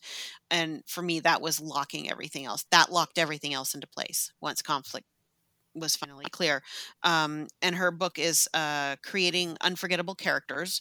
And it's great. And if you're at all interested in psychology too, it dives a lot into psychology and emotional wounds and just digging deep into characters and what creates conflict within people and between people. So it's a really good one. There's also, oh my God, the Thesaurus series that Becca Puglisi and Angela Ackerman come up with is the emotional wound thesaurus and the occupation thesaurus. And I think, what is it? The positive trait, negative trait, urban and rural. And I just got an email today that, oh my God, the heavens opened up and sang, they're coming out with the conflict thesaurus.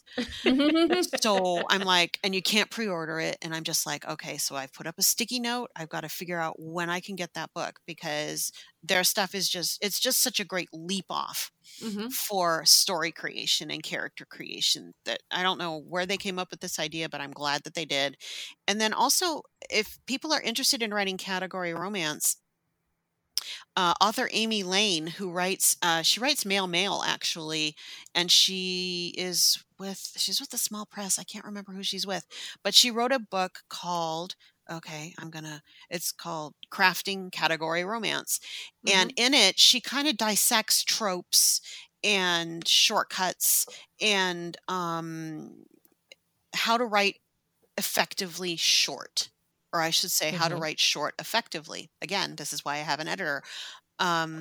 It's just a good collection of chapters that really digs deep into what category romance is and how you can craft effective ones using tropes and expectations and how to defy those expectations. So, and then the last thing I would recommend, and damn you, Melinda, for doing this to me, but she had recommended a class by Sarah Cannon, and it's called Heart Breathings 90. And she first told me about it, and I'm like, what the heck is this? Because Melinda's a very organized person, and she schedules everything in her life. She has to because she has a very hectic life, and she still churns out a lot of books. But Sarah Cannon has created this program, and it's really how to manage your time. And it's how to set goals, and it's how to break those goals down into tasks. And then you create this board where you put up all of these tasks so that you can, instead of floundering and saying, oh, I've got all this stuff I have to do, she actually has you writing it down and breaking it down into smaller jobs so that you can actually accomplish those tasks and mark them off your list. And she does it in 3-month blocks. So you're only focusing on the 3 months that you have in front of you. You're not thinking about the stuff you have to do 6 months and 9 months from now. You're only looking at the stuff so I broke down and I took the class, and hands down, it is the single best investment I have made in my career in probably since I got published. It was life-changing for me, and it was really what kind of opened the door to the words coming back, is because I was able to offload a lot of stuff that I have no business worrying about now when I have enough just in front of me. So Yeah. that was the HB 90 course, and I highly recommend. It's not a cheap course, but it's a course that you have access to for its lifetime. You pay once Okay. and you can go back and take the class again, and she updates it, and you even end up with a planner. And I have now become a day planner person, which I never thought I would be. So as far as keeping me focused and keeping the words going, that's really, it's just been incredible. Now she's on Wow. YouTube. She 'Cause I is, follow I was about yes. her. to say, I feel Her like I've seen channel her is before. amazing. It is. It is. It really And is. I'm just like, I am in awe. I do not know how she does what she does. Yep. But you know, and now I have a washi tape collection, and Okay, that's how I found her. I was like really into journaling videos, and yes. she is like this notebook guru. Mm-hmm. So wow, that's so Yeah, fascinating. and it I did gives me not know she. and it gives me an excuse to buy as many pens as I need to. Pens and Right? markers. Yeah. All right, let's do some round out Okay. questions. What is one book you wish you could read again for the first time? Mm. Okay, I bet everybody who knows me and listening is going to think I'm going to say a Nora Roberts book, but I'm not. I was just gonna say, Nope. is it a Nora Roberts? No, and in fact, I am going to totally surprise you. It's The Watchers by Dean Koontz. Ooh. Ooh. Hands down, it's in my top 10 books of all times. Mm-hmm. It has everything in that book. It's got romance, it's got a little bit of science fiction, it's got suspense, it's got a paranormal element, and it's got a dog named Einstein, and it has those are the kind that is my ultimate goal, to Mm-hmm. write something that perfect, Mm-hmm. because it literally has everything in it that I love. I call them kitchen sink books, Mm-hmm. but it's just, and I don't know how he did it. And that book is quite old, Mm-hmm. but it holds up, and I need to reread it again because it's just fabulous. But if I wish I could experience that book again. That's one of the books where I bought it in paperback, and then I found it in hardcover, and then I bought it on audio, and I've listened to it on Audible since. So every Mm-hmm. time it gets a new incarnation, I'm buying it and listening to Mm-hmm. it again. It's just fabulous. Who was your teenage celebrity crush? Teenage celebrity crush that has continued to this day. It's John Bon Jovi. Excellent choice. Love it. Yeah. Yeah. Excellent choice. In my locker when I was freshman, I mean, God, when I first heard Runaway, it was kind of like, that was it. The count. I'm in love. Yeah. Well, and you know what's great is he's an awesome human being. Yes. Yeah. Yes. Yeah. That, and I think actually that is what I find more appealing the older I get. It's not that he was just absolutely beautiful with killer hair Mm-hmm.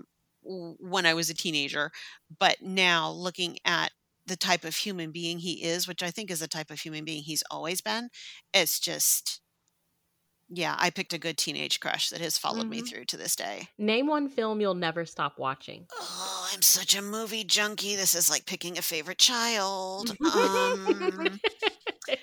You know what? Okay, so I'll approach this as if I only had one movie I could watch for the Mhm. rest of my life, it would probably be The Robin Hood with Errol Flynn. Okay. Oh, The okay. Adventures Okay. of Robin Hood, 1939, I think. But it was the first movie I ever bought on VHS. And I had to buy it a couple of times because I wore it out. Mm-hmm. But it's a romance. Mm-hmm. And it's a romance with a spunky heroine ahead of her time. I mean, Maid Marian wasn't taking any crap from anybody in that movie. Mm-hmm. And that was not, unless you were Katharine Hepburn, that wasn't happening in film. So, Yeah. Mm-hmm. and that was what Robin Hood loved about her in that. Mm-hmm. And I've seen most all the other Robin Hoods, and yeah, whatever. There is no other Robin Hood for me. Errol Flynn was it. And that movie is just fabulous. And it's beautiful to watch. I mean, it's a gorgeous looking movie. What is one hill you will wholeheartedly die on? Oh, okay. Okay. So I kind of have two. Okay. Go ahead. The first one is, if it does not have a happily ever after or a happily for now, it is not not a a romance. Thank you. Yes. Yep. Okay. clearly I spend too much time on Twitter. Mm. Second, We're with you on that hill. Okay. We're Right? with you. Absolutely. okay. Secondly, romance novels heal. Yeah. They provide an escape. Mhm. And they provide that escape because we know what we're going to get at the end. And there's nothing spoilery about there's nothing schmaltzy or comic about it. You know you're going to get the happily ever after, but you don't know how you're going to get there. And Mhm. that's what the romance novel does. It takes you on, hopefully, an unexpected and twisty, windy road to the happily ever after that you know is waiting. You're not going to be disappointed. You're not going to be devastated. You're going to turn that final page and know that for these characters, everything is going to be okay. And for a second, that's going to seep into your own life and everything's going to be Yes. okay. And Mhm. that is what Yes. romance is all about. And I think Mhm. going back to when I read that first book, that's what I got when I closed that book was Yep. that, wow, that was an awesome ride. And that's what I want to do with every single book that I write. Yeah, I think that's probably my favorite thing about romance, regardless of what subgenre or author Mhm. or trope, whatever it is. It's like at the end of you see these characters going through whatever they're going through, but there's that promise that at the end everything is going to be Yeah. okay. And I'm like, how can anyone discount what that is doing? Like Yeah. everybody Right. just wants to know that regardless of, I've been stuck in the house for a year with my kids and we're driving each other nuts, at the end of the day everything is going to be okay. And Yep. that is what it stands for. And Well, it's like, how can anybody discredit that? exactly. And you know what it always irritates me, and we go through this a couple of times every year, is that where romance novels just get bashed.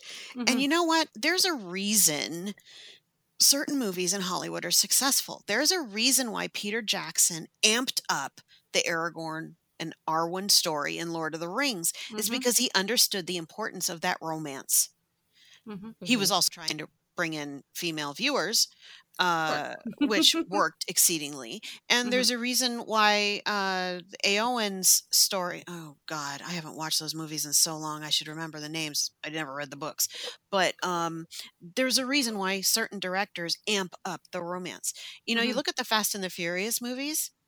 They got romance Oh in there, Oh, gosh. people, big time. Yeah. big time. Yeah. Mhm. But it totally gets When this. Michelle Rodriguez was gone, I was like, I don't think I want to watch this Yeah. anymore. Exactly.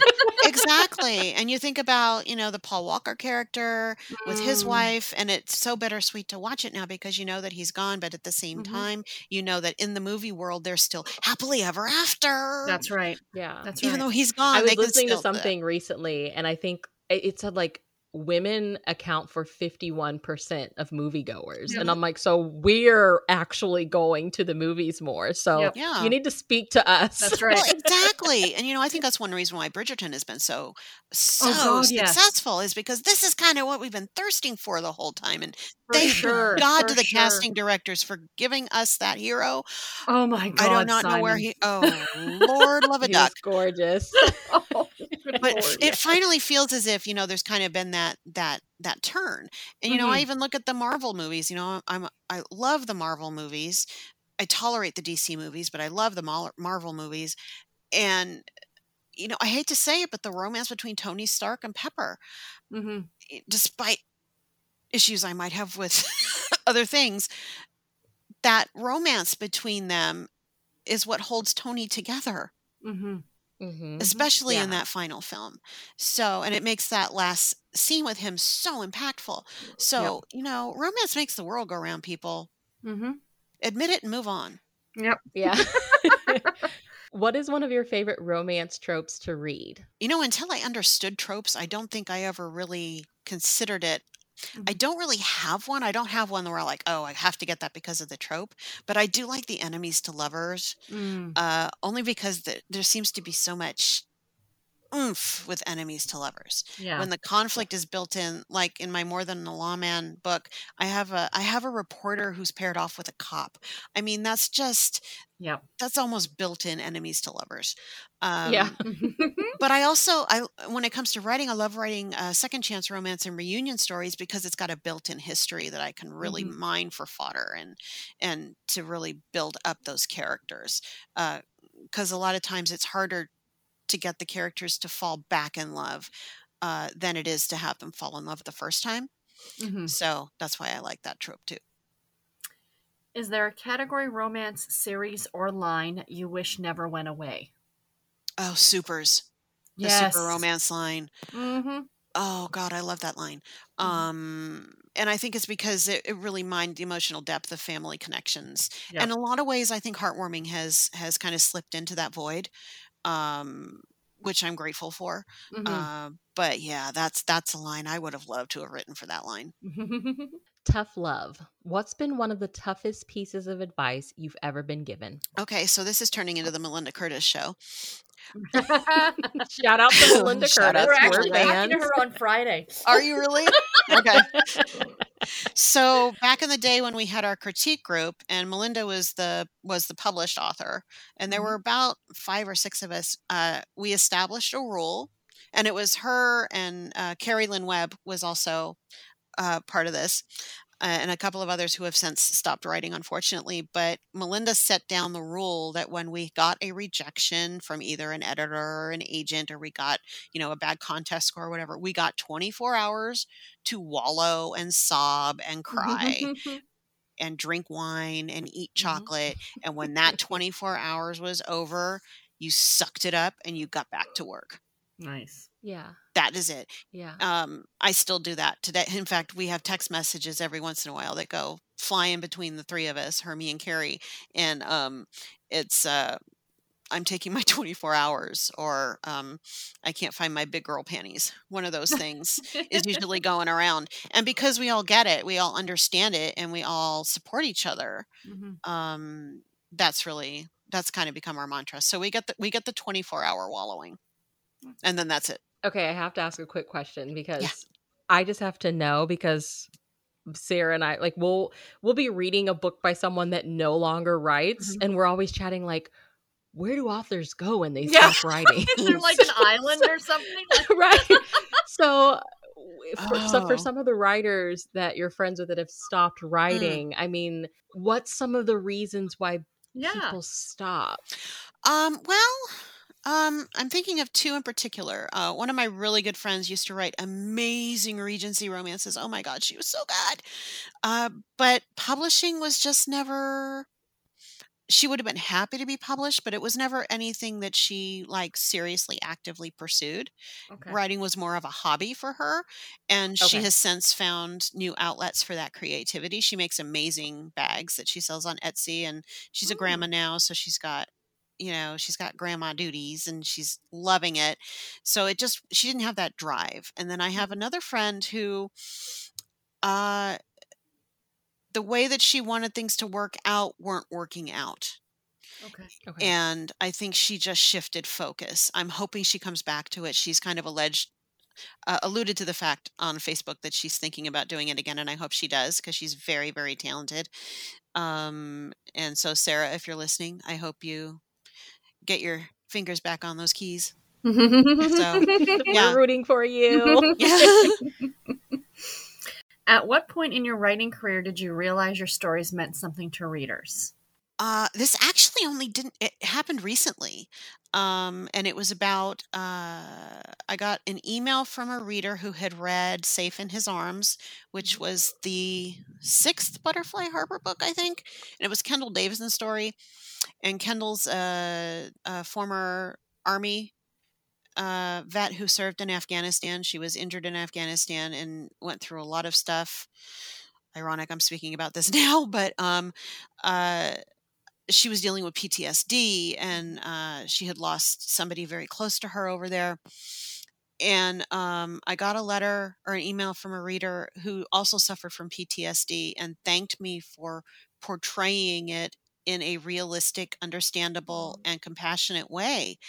And I read that email, I don't know how many times, and I'm like, it's what I had hoped I had done, but I until that moment, I don't think I realized I actually had done it to the point where it reached somebody.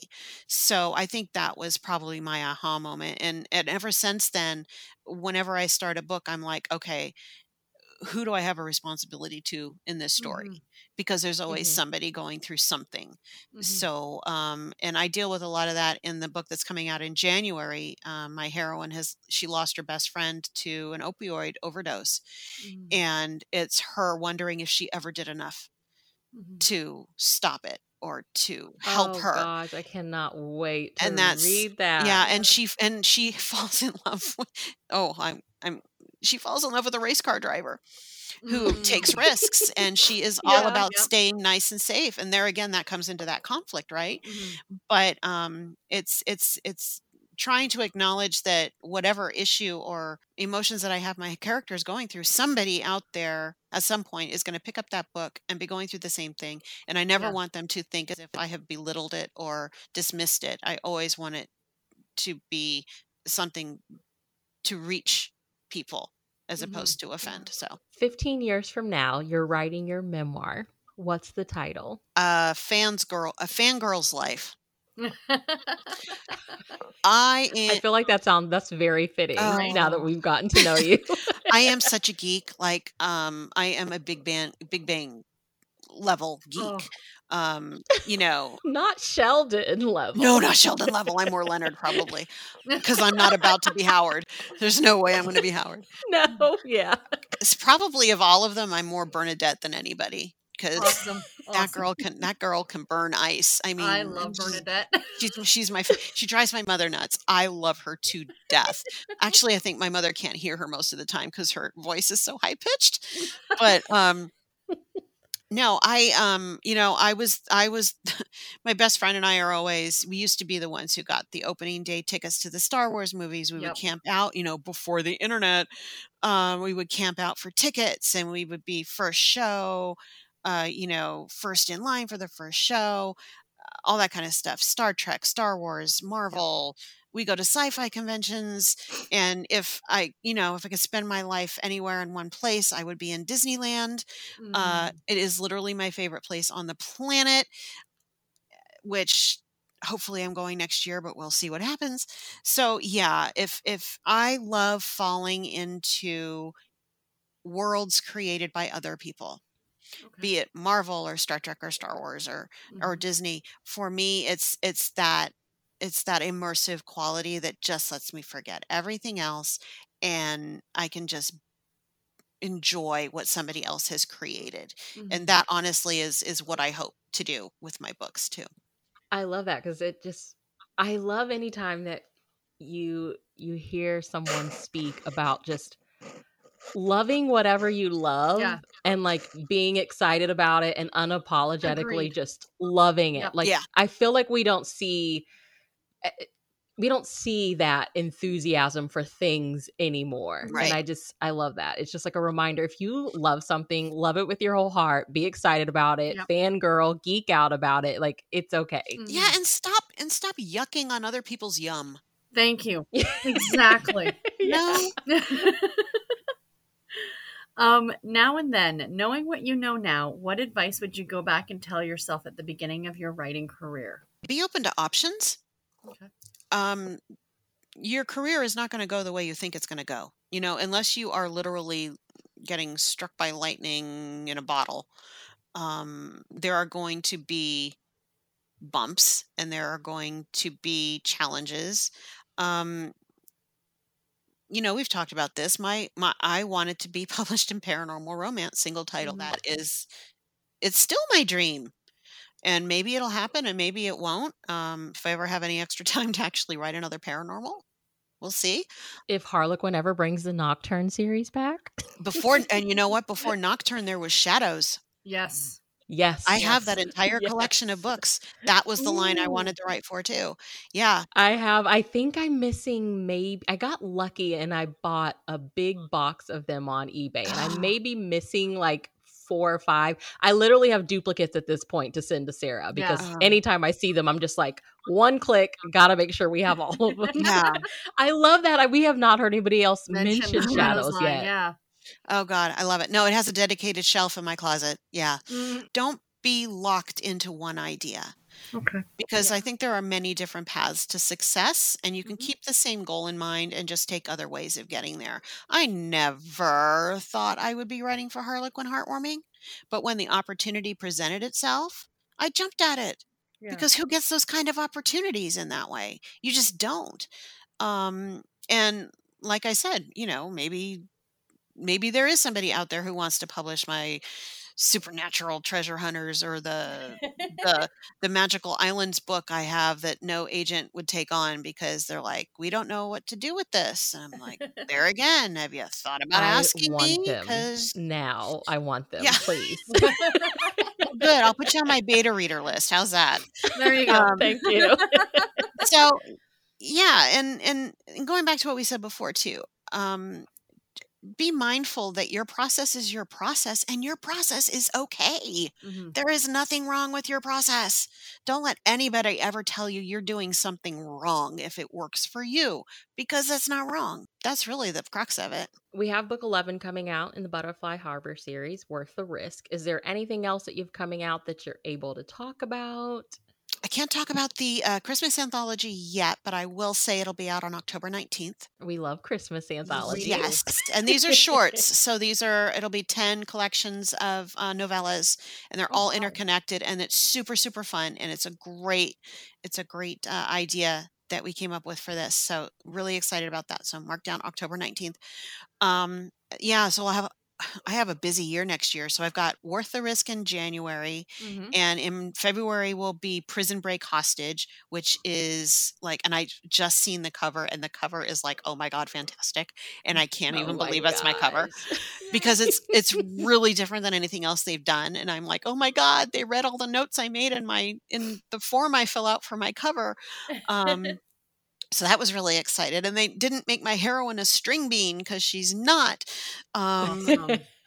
And then in the spring, I'll have a new anthology with Ark Manor, which is about four brothers who were coming home to Sea Glass Bay for their father's remarriage. Mhm. So it'll be four brothers, four authors, Kayla Perrin, Melinda Curtis, and Carrie Lynn Webb, and we're doing that for Ark Manor's Kasich Romance.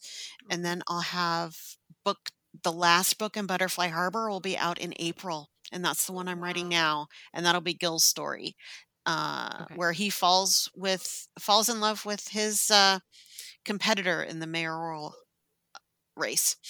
So talk about conflict. That's going to be fun. Yeah. Yeah. Yeah. That's going to be fun. That's always an interesting one to see. Yeah. And we don't see it that often, so I'm excited. And lastly, where can everyone follow you online? My website's probably the best place. It's www.authorannastewart, STEWART.com. You can sign up for my newsletter, which I only send out when I have a new release or some big announcement. I do giveaways in all of my newsletters for subscribers. You have to be a Mhm. subscriber to be entered. So I'm also on Facebook at author Anna J. Stewart. I'm on Twitter at AJ Stewart Writer, but follow me at your own risk because I'm unfiltered and uncensored. It's funny The when I best. first when I first signed up for Twitter, I'm like, I am only going to tweet about books. And then 4 years ago happened, and that went out the window. Yeah. So honestly, follow me on Twitter at your own risk, and then I'm on Instagram, which I'm hoping to get better at Anna J. Stewart. So. And just look for the red hair in the profile picture, and you'll have found the right person. Yes. I just found you on Instagram. I'm like, oh, she has a black cat. I Yeah. do. That's Sherlock. She's named after the kitten in the second Nemesis book. Yeah, Oh, nice. That is so sweet. Yeah, she's the cutest. she is. Mhm. Yeah, She's a she's cat dumb mom as a like box of Sarah. rocks, but she's Yeah. adorable. And I love that her name is Sherlock. Right? Yeah, her name. Right. Exactly. Thank you very It much. sounds like mine because I have a black cat, and we always say to him, "It's a good thing you're cute." Yeah. Bernard. Is yours Bernard. skittish? Mine is so skittish. Oh God, Bernard's scared of his shadow. Like, Oh, thank you. Okay. I think it's like been bred into them since, the whole Friday the 13th and Black Cat thing. I think I they're was just about to waiting. say, like, black cats have this stigma of being like, just something else. And like, they're scared. They're the ones that are scared. Yeah, It's the sweetest thing but it ever. is. my old guy who unfortunately we had to put him down a few weeks ago. He was 15. My other black cat, he was a panther. Like he literally The like was beast. this Mm. massive 30-pound Oh, yeah. black beast who, but he'd meow and it'd be like meow. The Mike Right? Tyson of cats. Oh my God, I thought it was just mine. Oh, I'm so glad somebody else has a silent black cat. I'm like, girl, you need to build up your voice because I know, right? your sister drowns you out.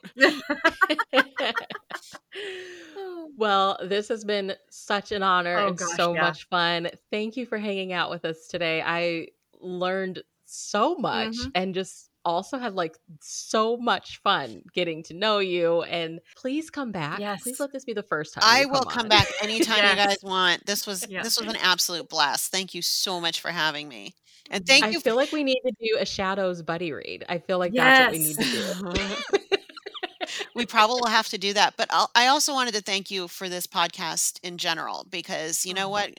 I wish to God something like this had been around when I was first discovering romance novels, and to put a spotlight on category romance where the authors work so hard and the Mhm. readership is so devoted. You are doing such great work, uh, bringing this to everybody. So thank you so much for this. Oh, thank you. Thank you. Yeah, I think it's our passion, baby. There Yeah. you go. And it Exactly. literally it started with the book. It literally, So yeah, exactly.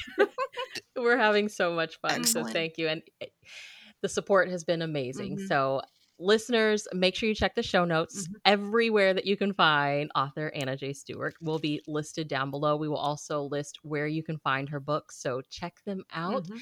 And like we said, we hope she comes back. We're going to bug her until she's back on again. And Sarah and I will chat with you guys in our next episode. Have a lovely day, everybody.